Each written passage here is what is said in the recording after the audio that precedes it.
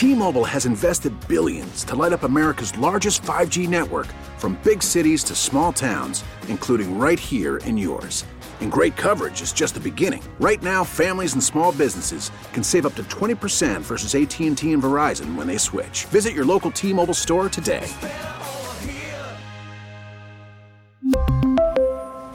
Plan savings with 3 lines of T-Mobile Essentials versus comparable available plans. Plan features and taxes and fees may vary.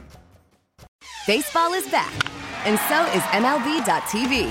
Watch every out-of-market regular season game on your favorite streaming devices, anywhere, anytime, all season long. Follow the action live or on demand. Track 4 games at once with multi-view mode and catch up with in-game highlights. Plus, original programs, minor league broadcasts, and local pre- and post-game shows. Go to MLB.tv to start your free trial today. Blackout and other restrictions apply. Major League Baseball trademarks used with permission. Hit and Run, Sundays, 9 a.m. to noon. Jake Lamb to right field. This will bring home 2, and the Sox are on the comeback trail and storming down it 4-3. Nobody out, 6th inning, and again, the Tigers run into landmines when the bullpen gets called upon. Hey, look, it's not a bad idea, because if you do get the bunt down to the left side, then Jake Lamb's going to wind up at third base, because it was going to be Candelario going to have to field it. How often do you think Zach Collins has to bunt in his career? Why are we bunting? If he bunts him over, you got Anderson and Madrigal. I think that's the play. It's time for Hit and Run with your host, Matt Spiegel.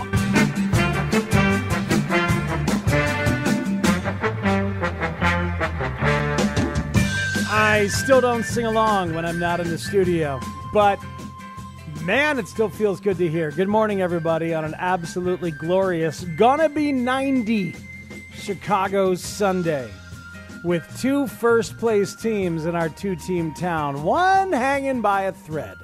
After losing the first 3 of their test in the West, the Cubs find themselves tied with the Milwaukee Brewers for first place in the National League Central.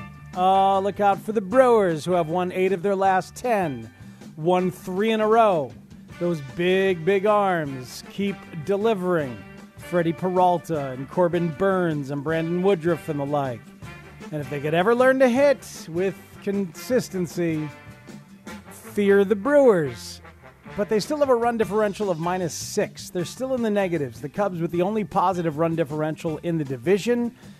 I still believe the Cardinals and the Cubs are the 2 best teams, but it's been an interesting week or so since I said that. The Cardinals are dealing with injuries on their pitching staff, and the Brewers have won a few in a row, and the Cubs go out west for this massive June stretch of very difficult teams, and so far, not so good. We will talk about it, that's for sure.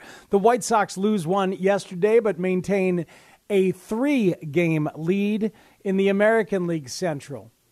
It was a little bigger yesterday before that, but now it's 3, and that's okay. The Indians are the second-place team. The Twins remain 12 games under 500, even after a win yesterday. They've got like 10 guys on the injured list, but so do most teams, right? Are the Twins dead in your mind still at 12 games back with 3 teams in between them and the White Sox? Yeah, probably. But it's shaping up for a very, very fun June. And he's going to be dead.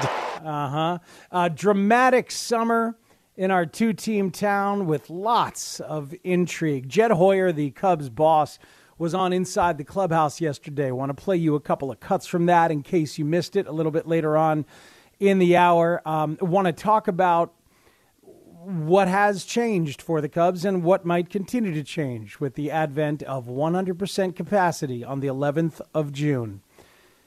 The 11th of June, quick, let me do some math. That's Friday. The Cardinals will be in town for 40,000 plus at Wrigley Field. Good luck, everybody. Let's remember not to follow the lead of our NBA fan brethren and do anything stupid, throw anything strange, etc. No spitting. Let's all behave ourselves. Good luck, everybody. I think me and Danny Parkins are going to go to that one, and then do the show, the post game show that we usually do, hopefully from Wrigley Field. But got to get a feel for what that's going to be like. And then the White Sox. Do we know what date? What date are the White Sox, Sean Anderson, going to go to 100%? I want to say June 24th, but let me double check. I thought I saw 24th or 25th as well. I know the 25th is when the Giants will be doing it. If you've been watching these games on the West Coast with the Cubs and the Giants, it just feels so dead out there. It's so weird. After even just feeling and seeing 24,000 plus or 20,000 plus or whatever at our two ballparks here, to watch road games when there's still like 10-5 in attendance is like, whew, where's that energy going to come from? Not from the stands. Looks like the 25th. 25th, that's what I thought. Okay, so 25th of June for the White Sox. And so what a summer it's going to be. Just absolutely glorious. At 10 o'clock, Travis Sawchik, who's just terrific, has written several wonderful books about baseball, writes for thescore.com. That's not us, but it's someplace else. And he writes tremendous stuff. I'm reading his piece on the sticky stuff, because we got to talk about it, whether it's Bullfrog sunscreen or Firm Grip or Spider Tack. What's fun is that Travis Sawchik took a couple of minor league pitchers to a place like a poor man's driveline baseball outside of Pittsburgh, and they experimented with all this stuff. So we can talk to him about experientially what it feels like, as well as, of course, what the league is going to do. So we'll talk to Travis at 10 o'clock. Sarah Langs is an absolute delight on Twitter, S. Langs on Sports. She's on MLB Network. You can read her on MLB.com. Statistical anomalies, fun baseball factoids, loves the game, loves the history of the game and when the history and the present meet. So we'll talk to her at 11 o'clock, and hoping to have a conversation with one of the better stories on the Cubs, and certainly one of the better stories in the bullpen, Tommy Nance. Have talked about him a little bit over recent weeks, and hoping to get a chance to talk to him directly. I want to know what he did. I want to know what he did during quarantine that gave him 97 with movement on the fastball. I kind of have a theory now. But we'll ask him. We'll see. Man, it just gets dangerous. When you start talking about sticky stuff and you start talking about policing it during the year, it gets very, very dangerous. And it needs to feel personal to you, because your favorite team has a bunch of guys who are doing this. A lot of guys who are doing this. So how do you feel about baseball cracking down on this in the middle of the year? Are you ready? You ready for that? Because, you know, I mean, certain people who have tremendous spin on their four-seam fastball, there's just very few ways to do it. The only real ways to do it are to add velocity and to add sticky stuff. So, I mean, if you want the game cleaned up, I want the game cleaned up too. I want it done better and firmer and cleaner in an off season, bargained, discussed, written up, posted, and then adhered to, like the ball, two fingers that are sticky. But in the meantime, your phone calls are always welcome at 312-644-6767. That is how you get on in to the Scores listener line. You can also text via that same line, and I see your texts as they come in. And I promise you, I will not let them derail my baseball conversation. But here we are. Let's talk about these teams for a minute. Let's talk about the Cubs losing their first three. The first two games were really important because Kevin Gausman loomed last night. And now Johnny Cueto looms this afternoon. Cueto and Kyle Hendricks in a matchup of two pitchers who both took part in that 2016 series, that four-game series that set the table for the NLCS against the Dodgers and eventually the World Series against the Indians. Very memorable series. Maybe you remember that Johnny Cueto went in game one, was brilliant. The Cubs won on a Javi Baez solo homer. But if the Cubs don't make that comeback in game four, leading to a Hector Rondon win and Aroldis Chapman getting his third save of a four-game series, if the Cubs don't make that comeback against the Giants Johnny Cueto would have loomed again for Game 5 and would have been scary and daunting. Kyle Hendricks pitched well in Game 2 of that series. A Cubs win, did not get the win. It was Travis Wood in relief. Hendricks against Jeff Samardzija. But anyway, it's Hendricks against Cueto today to wrap up 4 in San Francisco before the Cubs go down to San Diego. Kevin Gausman is filthy. Let me tell you what I always think of when I think of Kevin Gausman. I think of a moment at Joe's... No, it wasn't Joe's Stone Crab. Where was it? It was on Oak Street, where the old Esquire movie theater is. And there was a series of Cubs luncheons there in 2015, 2016, and a couple in 2017. And the midday show, which was me and Jason Goff at the time, we did a couple of luncheons there with some Cubs players. And one time we did a luncheon there. What's the place I'm thinking of, Sean? Do you know? It's the Steakhouse on Oak Street. I think it's still there. It's a national chain. It's a very good one. I have no clue. Oh, come on, man.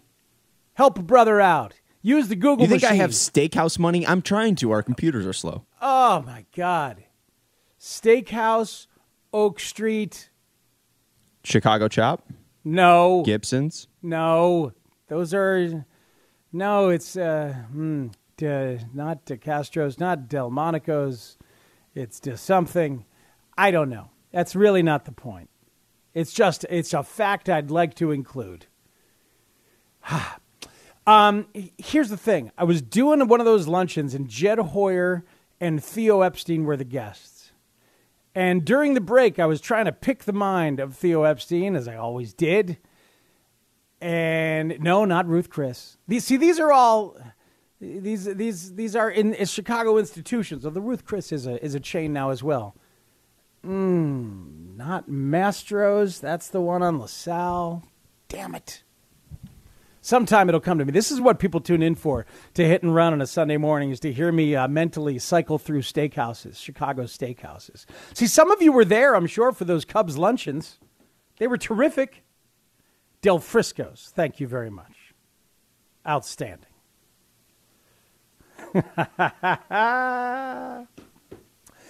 Del Frisco's. Anyway, okay, here we are.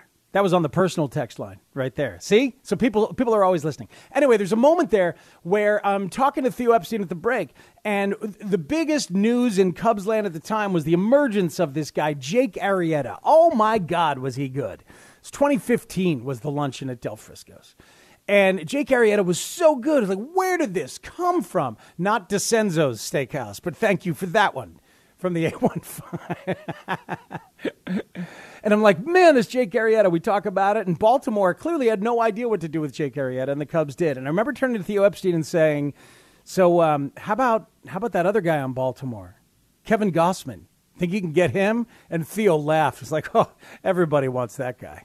Everybody wants that guy. Because the Orioles didn't know what the hell they were doing for a while. There was a while there where the Baltimore Orioles were the sucker at the pitching table. And Kevin Gausman, a very high draft pick, I believe the first pitcher taken in his particular draft, number 4 overall, I want to say. Orioles didn't know what they were doing. He bounces around a little bit, figures something out, I think in Philly. Then he's in Cincinnati, figured something out a little bit more. Now he's in San Francisco, and now he's an absolute beast. Okay? Not Old Country Buffet. Thank you very much for that suggestion from the 815. No. Del Frisco's, we got it sorted out. Apparently, Del Frisco's is closed down, by the way, so it's not open any longer. Okay. Gausman was the first pitcher in the 2012 draft, and he went to Atlanta, not Philadelphia. Atlanta, thank you. So, and some decent moments in Atlanta, a couple, and some decent moments in Cincinnati, but now he's one of the best pitchers in all of baseball. Pitcher of the month for May, and a terrific pitcher again last night. Gave up 2 runs, but it was on 2 hits, and only one of them was earned. It was the Patrick Wisdom home run after Anthony Rizzo had reached on an error. Through 12 appearances, Kevin Gausman has more than 90 strikeouts, and he's got an ERA under 1.30. Okay? Here is the complete list of pitchers who've done this in MLB history. Justin Verlander in 2018. Pedro Martinez in 2000. In the year 2000, one of the great pitching years of all time. Vida Blue, friend of the show, in 1971. And Kevin Gausman this year. That's it. If you watched that guy, if you're watching that game, you saw this pitch that kept disappearing. he would throw it and it would go straight, and then it would just fall all the way pretty much to the dirt. That is his split-fingered fastball. It drops straight down. Maybe you thought it was a slider. A lot of people have sliders that go in that same sort of trajectory as Tommy Nance does or Trevor Bauer does. Maybe you thought it was a changeup. Zach Davies' changeup will drop off like that a little bit. Lucas Giolito throws in a harder overhand change that drops off a little bit. Kevin Gausman, that pitch is his split-fingered fastball. It's at about 87, sometimes at 86 or 84, but usually around 87. It is deadly. It looks like a fastball. It spins like a fastball, and then the bottom drops off. This is Bruce Sutter stuff. It's like Mike Scott of the Astros, okay? It's like all those Giants teams where the pitchers were coached by Roger Craig. Remember all those? This is Kevin Gausman. He's always had that pitch. Now he throws it almost 40% of the time. Because finally he got somewhere where they were like, hey, you know what? You're really good at that. You should do that more. You know what you should pair it with is your four-seam fastball that you throw at like 96, 97 that looks a lot like it. Why don't you put those two things together? And that's pretty much all he does. That's pretty much it. Every once in a while he'll mix in a breaking pitch, something like that. But when you've got two pitches that look like that's these days that is enough. Because it's deadly. So why not? So that's why everybody wanted Kevin Gausman, because the Orioles didn't know what the hell they were doing. And another team was like, hey, you're good at this. Let's do this. Okay, good. Thanks a lot. Good talk. Now, please go out there and be a Cy Young contender and be in line to pitch in the All-Star game in Colorado in July. I'm really excited the All-Star game is back. So anyway, Kevin Gausman was looming. This is why those first couple of games were so big for the Cubs, and they could not get them done. After Gausman left last night, boy, I hope you're awake to see a crazy ninth inning where Mauricio Dubon got all up in his head. The second baseman at the time for the Giants committed an error on a transfer of a ground ball from the glove to his hand, allowing a runner to be on base. Then there is a double play ball. Dubon makes the exact same mistake on the pivot. The transfer. When mentality becomes the story, baseball gets very relatable. We've all had things that we do wrong, and then we know we need to not do it again, but we do it again because we can't stop thinking about it. So Dubon makes the same mistake. And then Longoria and Crawford, two brilliant veterans, Evan Longoria and Brandon Crawford, are playing on the left side, and they collide on a ball. They collide on a ground ball. Such a weird play. Because those guys know what they're doing. Crawford, specifically, is one of my favorite shortstops to watch in all of the game. He's absolutely incredible. Can do everything. Very, very smart. And, oh, by the way, he's a terrific left-handed hitter. Very, very good in big situations, driving in runs at an insane rate of late. But the weirdness of that play last night, how can two veterans hit each other? Is it the anxiety created by Dubon that now they know they have to make sure to make a play because Dubon might screw it up? No, it's the weirdness of the shift. It's Longoria is the only infielder on the left side there, and that's his ground ball to get. But Crawford is so good, he's able to adjust and get there. And as a shortstop, he thinks, I go for everything. That's my ball. So they collide and go down. Longoria has to leave the game with concussion fears. And all of a sudden, the Cubs are in business, very much with a chance to get out of there with a tie and maybe head towards a win. But they can't do it. They can't close down the rally. They get one but not two, lose 4-3. And so it goes. But a fascinating late inning. I'm glad that we as a fan base, and perhaps you as a fan base, got to see Tyler Rogers, the submarine pitcher. He's so funky, so weird. He throws a curveball that starts at the ground and actually rises in the strike zone. And it's just a very different look. Sean, did you get a look at him at all last night in that ninth inning? Or if you have not seen Tyler Rogers, take a look and get a chance, because it's been fascinating to me. It combats the launch angle guys because, of course, they're swinging from down towards the top, and they're committed to that. And Tyler Rogers' curveball rises. I saw him on Saturday, and I was watching Alabama softball. Their pitcher ended up throwing a perfect game, the first one since 2001 in the College World Series. That would be Montana Fouts. Yeah. 21 straight outs on her 21st birthday. Joe Montana, Dan Fouts, of course. But it was pretty much similar. Like the rise release. Ball. Yeah, yes. Exactly. They're releasing it at the same exact point. It was fascinating. Correct. That's absolutely true. So those are things to think about as you watch Tyler Rogers. It's absolutely right. It's a similar kind of thing. And what's interesting to me is that the Cubs hitters who are so notoriously attacked with high fastballs and then breaking balls or splitters or changeups that drop down from that same tunnel, this is a pitch that's rising up. Javier Baez seemed very in control of the strike zone against Tyler Rogers. He struggles with high to low. We know he struggles with a pitch that's a slider and drops off and goes away. But low to high, he took a pitch for a ball very comfortably, then hit one hard, threw for a single. It's very, very interesting to see the effect. So I'm glad we got a look at him. And, hopefully don't get a look at him again today, as Hendricks and the Cubs really could use a win to get out of San Francisco without getting swept. Winning has changed the Cubs' in-season reality. And now the opening of the city and 100% capacity has changed the Cubs' in-season reality. We're going to talk about that later on, and you'll hear Jed Hoyer talk about it. But when we come back, let's get to the schematic disadvantage that the White Sox manager put his team in yesterday in the 6th inning. We'll talk about that next. It is Hit and Run. Matt Spiegel in on 670 The Score. T-Mobile has invested billions to light up America's largest 5G network, from big cities to small towns, including right here in yours. And great coverage is just the beginning. Right now, families and small businesses can save up to 20% versus AT&T and Verizon when they switch. Visit your local T-Mobile store today.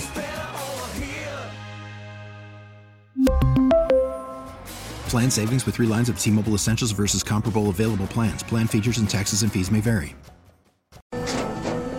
After the end of a good fight, you deserve an ice-cold reward. Modelo is the mark of a fighter. You've earned this rich golden lager with a crisp, refreshing taste. Because you know, the bigger the fight, the better the reward. You put in the hours, the energy, the tough labor. You are a fighter, and Modelo is your reward. Modelo, the mark of a fighter. Drink responsibly. Beer imported by Crown Imports, Chicago, Illinois. 3 balls and 2 strikes. My only counter to the bunt is you've got a guy who's absolutely on the ropes. Why would you give him an out? It is a noble question. Thank you. Nobility is what we go for. 3-2. Zach takes ball 4. He's on. 2 on. Nobody out. That is the 6th inning yesterday. It's the 6th inning when the White Sox are finally mounting a charge against the Detroit Tigers. The Tigers starter was really, really good. Bumpy at the beginning was Tariq Skubal. Gave up a couple of hits and a run right away. But then he settles in, and over 5 innings, he walks 3 guys, but he strikes out 11. Fortunately, he throws a lot of pitches, so here comes the bullpen. And the bullpen is Derek Holland. And you might remember Derek Holland from the White Sox, or from the Rangers, or from the Giants, or from the scrap heap, where he has spent a lot of time. And maybe you remember that the White Sox usually hit him pretty hard, and have a couple of times this year, as a matter of fact. And maybe you remember the beginning of the 6th inning, when there was what came.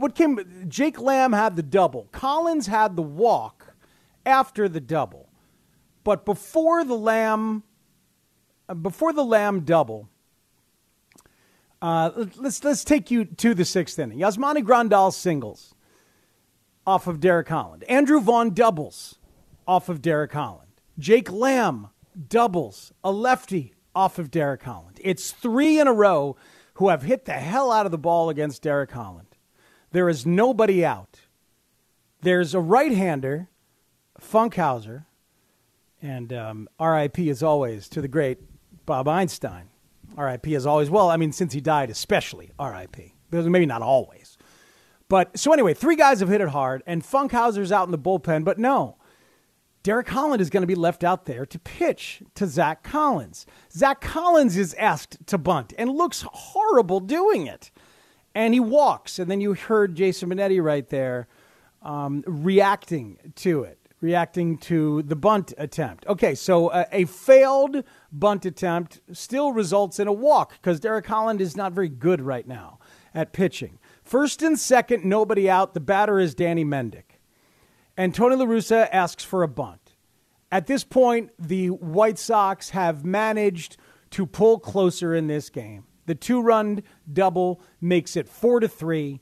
You've got a pitcher absolutely on the ropes who can't stop giving up hard contact. And Danny Mendick is asked to bunt. He does a terrible job bunting. He bunts to the first baseman, the hard-charging Jonathan Scope, who's able to throw to third. And Jeimer Candelario standing on the bag because he doesn't have to come in to field the bunt. They're able to get Jake Lamb out for a force out. So, yeah, you give up an out, which was the idea with the bunt, but you give up the out at the front of the base runners. So you're in exactly the same situation, except you already have an out. So it's a much worse situation. There's math out there to tell you that this is not the thing to do anymore. It used to be very common practice in all of MLB that this is just what you do. Play for a tie. It's the 6th inning. Got a few more innings to go. Could tie it later on a home run. Could tie it later on any number of things. Why not play for a bigger inning when you've got a pitcher who is completely on the ropes? But Mendick bunts into a force out. And perhaps you know what happens after that. Tim Anderson grounded out into a force out at third base again. And then Nick Madrigal grounded out. And you're done. And the White Sox did not get a chance anywhere near as good as that the rest of the way. And the manager contributed to the issue. So here's the aftermath. I want you to first hear it in case you were out and about on an absolutely gorgeous Chicago Saturday. Here's the aftermath of the Mendick bunt. That leads into an eventual pitching change by A.J. Hinch. Here's the bunt to first base. Throw goes to first. Out. You've got 4 straight base runners. To me, it doesn't make sense to give the out, no matter where it comes on the base path. Well, there's another factor also. If you call a bunt, you got to bunt it to third base. Bunting it to first with a charging first baseman and a second baseman's arm, which Scope has, that's not a good plan. So even though you laid down the bunt, you bunted to the wrong guy. You can argue, I mean, look, you can argue the bunt, yes bunt, no bunt, but and now they want to see. Well, AJ went out there, had a word with Greg Gibson, and he goes out now to bring in Funkhauser. Derek Holland had faced 8 Sox hitters all year. Every one of them had reached. 1 out, 2 on. Funkhauser's coming in after this. Did you hear that? 8 White Sox hitters he'd faced, and every one of them had reached base. And yet the decision is to give him an out, to hand him an out. Tony La Russa was asked about this after the game. And listen to James Fegan of The Athletic ask a pretty even-handed but very thorough question about that. And there's also another question about a hit and run, which came in the next inning, which did not work out as well. Here's Fegan and Tony. 6th inning, you guys are rallying off Holland. You went with trying to – Danny Mendick tried to get a bunt down. What was kind of the goal there? And, with the momentum you had on Holland, did you consider kind of swinging away given the success you guys are having? What was the score at the time? 4-3? 4-3, yeah. Yeah. There's a timer on second base, and they lead off, and they go ahead and run it first. And if he bunts them over, you got Anderson and Madrigal. I mean, I think that's the play.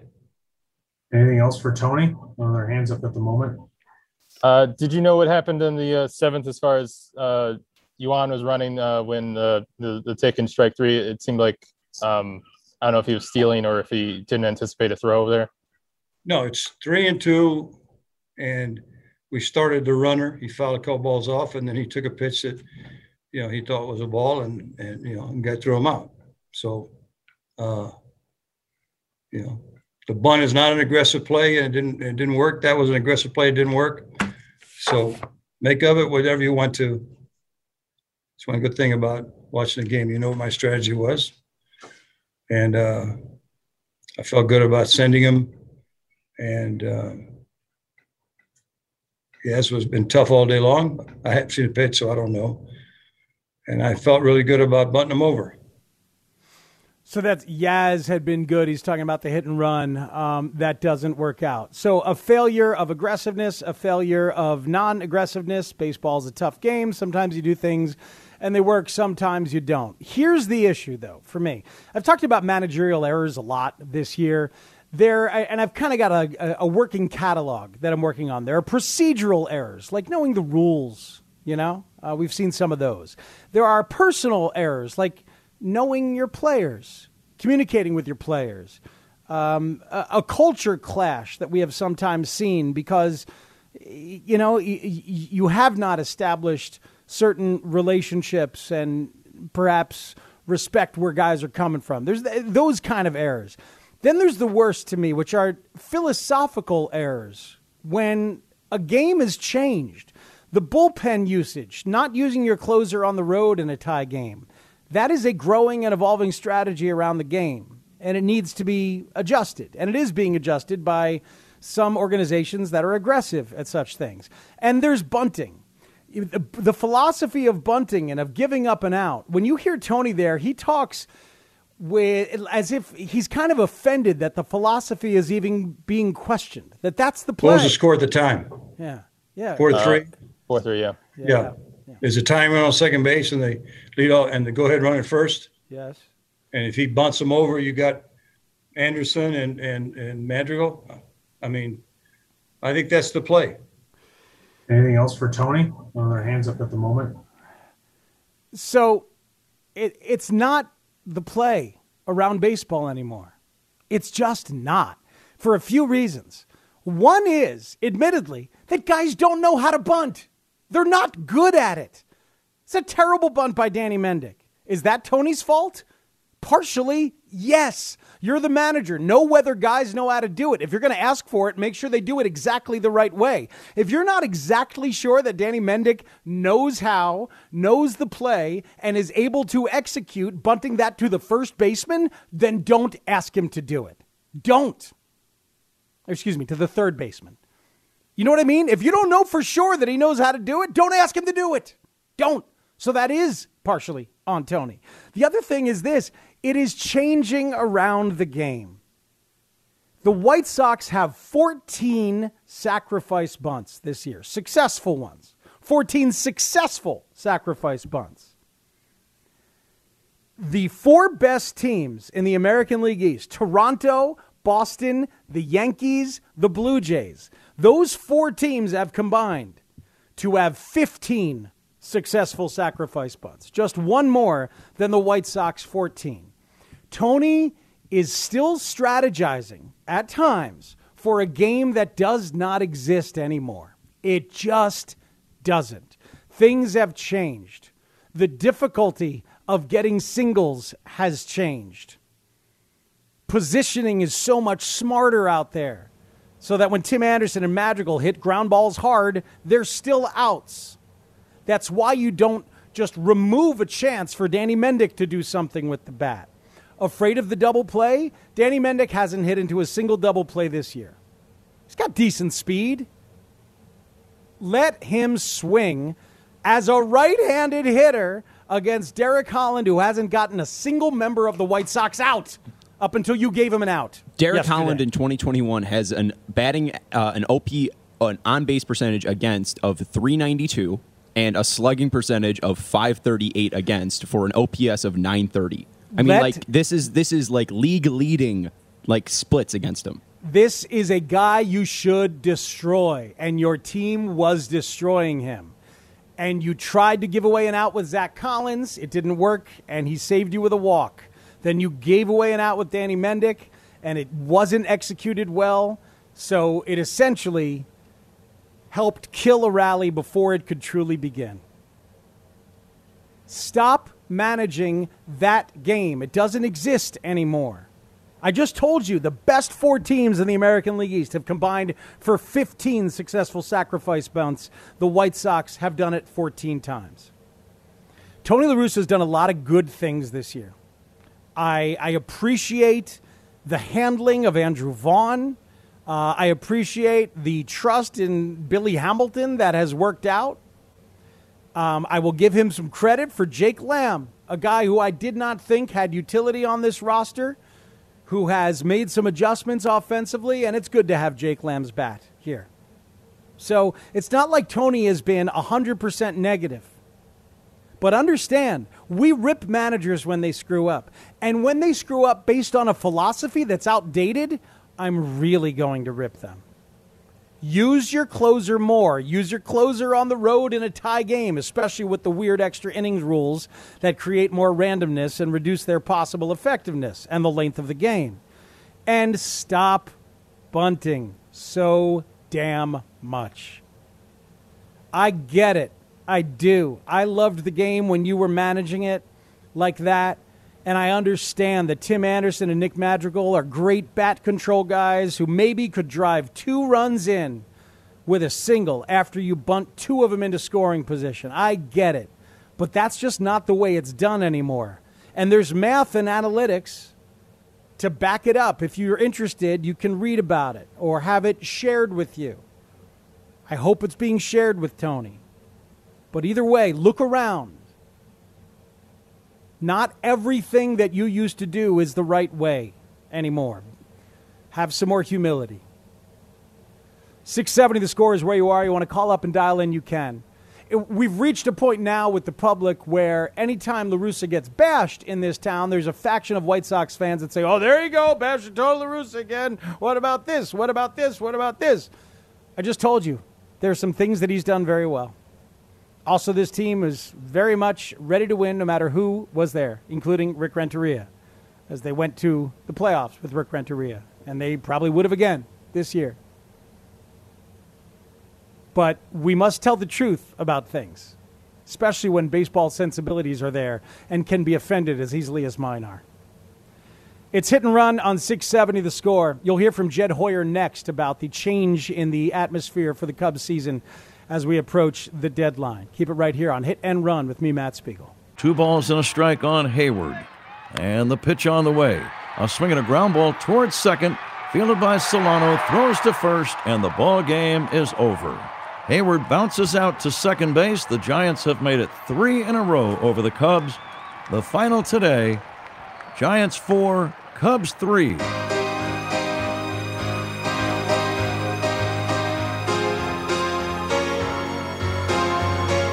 The Cubs lose their first 3 in San Francisco. Later on today, about 2:30 for pregame, 2:35 for pregame right here on 670 The Score. It'll be Kyle Hendricks against Johnny Cueto in the final game of that 4-game set. Hendricks had a quality start against the Padres last time out. Over his last 4 starts, he's got 4 wins with a 2.60 ERA. Cueto was real good his last time out. 7 innings of 1-run ball against the Angels. That was on Monday night. After this game, the Cubs will go down to San Diego. And that is a late-night game tomorrow, 9:10 p.m. Central for the first pitch there. Night game on Monday, night game on Tuesday. And then Wednesday is a getaway day in San Diego, so that is a 3:10 Central start. And that one will be against Yu Darvish. So this past time when the Cubs had the Padres, they were able to avoid Blake Snell and Yu Darvish, and that was good for them. This time they'll get Dinelson Lamet on Tuesday before getting Yu Darvish on Wednesday. And I'm trying to see who they're going to get tomorrow night. All the Cubs pitchers are still TBD, but Ryan Weathers will go. And he was roughed up by the Cubs on Tuesday That was the worst start of his young big league career. So, but anyway, all before that is Cubs and Padres today. But you know what the storyline has been around these 2021 Cubs for several years. You're listening to Hit and Run, by the way. Matt Spiegel here with you on 670 The Score. Travis Sawchik at the top of the hour on Sticky Stuff around MLB. The storyline has been, this is the final year of contract for so many of these guys. Are they going to keep them? Are they going to trade them? What are they going to do? They waited so long. Here we are now in the middle of the final season contractually for Javier Baez and Chris Bryant and Anthony Rizzo. And Jed Hoyer's job is hard, and everyone has kind of come around to this idea of the Cubs being like the Jordan Bulls in The Last Dance, pushing against management, or like the team in Major League pushing against the owner that wants them to lose so they can break them up. And whatever truth there is to those kind of comparisons is up to you. We know there is a unified mindset within that clubhouse, as led by David Ross, as voiced by Chris Bryant and others, of, yeah, let's make their jobs hard. Let's make Jed Hoyer's jobs hard. And it is going to be hard. It's supposed to be hard. Everybody would do it if it was easy. It's baseball, right?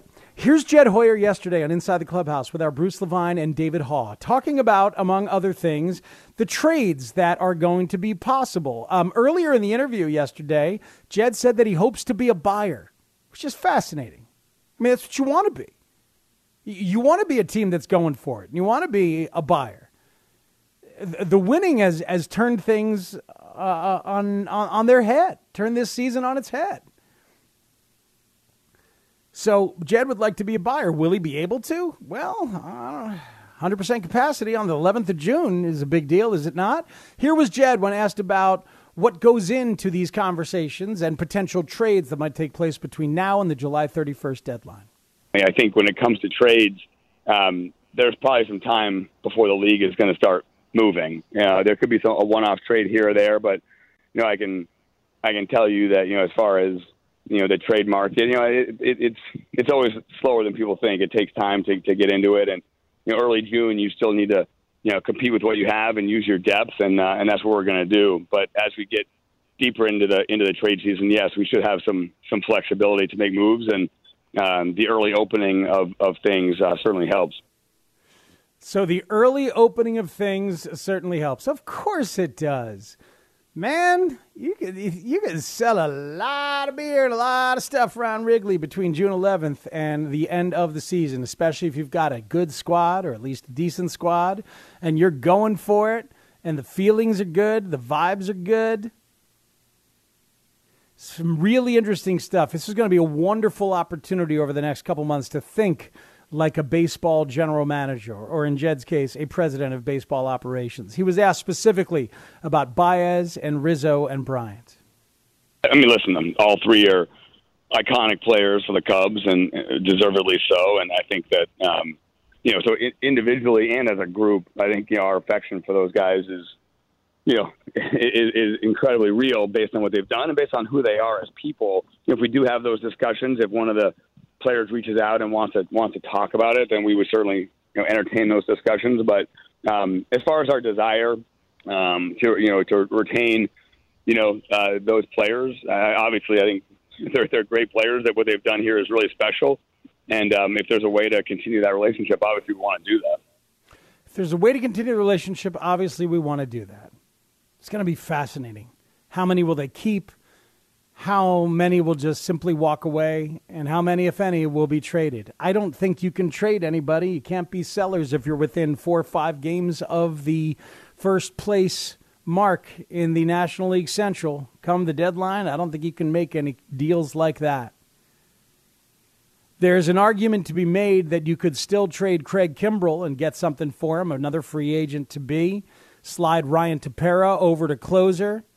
Not lose your clubhouse in the process, still go for it, get a little something for Kimbrell. But you could say that even that would not go over well with the fan base, go over well with the clubhouse as you try to go for it. Tricky stuff. Here's the thing that I'm going to have to try and figure out over the next couple months, and I promise you that I'll do some work on it. How much is the value of whatever prospects you could get back in trade for Chris Bryant, as you trade Bryant away for one stretch run in postseason. So you don't get what you used to get in trades like that. Certainly haven't in recent years. Would you this year? I don't know. So let's say you got, a double-A prospect and a triple-A prospect and a lottery ticket. You got 3 pieces, something like that. You take those 3 pieces and figure out what that value is. And that's on one side of your measurement. And on the other side, you're measuring the value of a compensatory draft pick that you get when a guy leaves via free agency. So call it number 36 overall. So 1 draft pick, a good one, number 36 overall. And along with that, you get the revenue of games of consequence, the opportunity for another postseason with said player, Chris Bryant. And that revenue, and oh, by the way, the chance to win, and that revenue, that percentage. And oh, by the way, the goodwill of a fan base that has frankly felt alienated a bit over the past couple of years and this past offseason. The goodwill of your players internally. The goodwill of your entire organization. Yeah, we're going for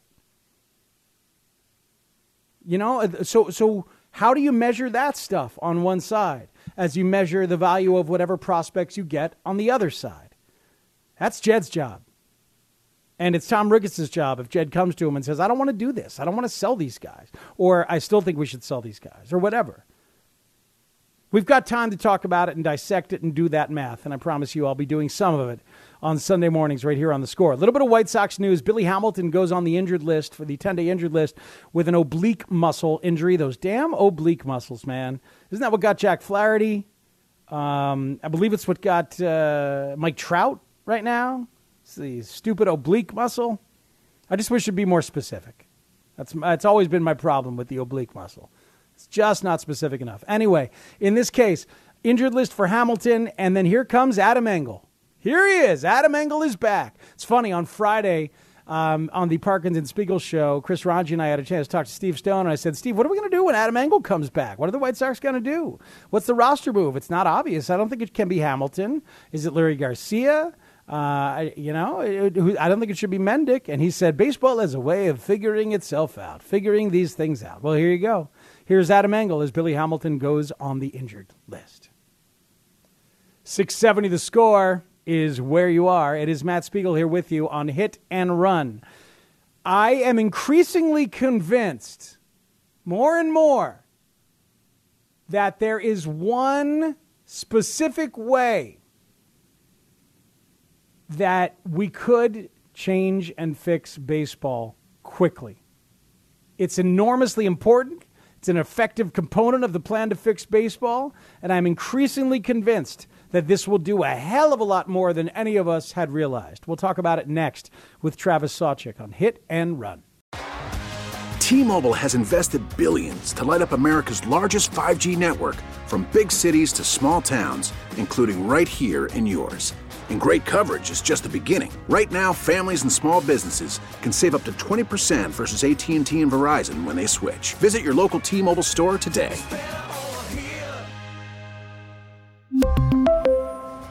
Plan savings with 3 lines of T-Mobile Essentials versus comparable available plans. Plan features and taxes and fees may vary.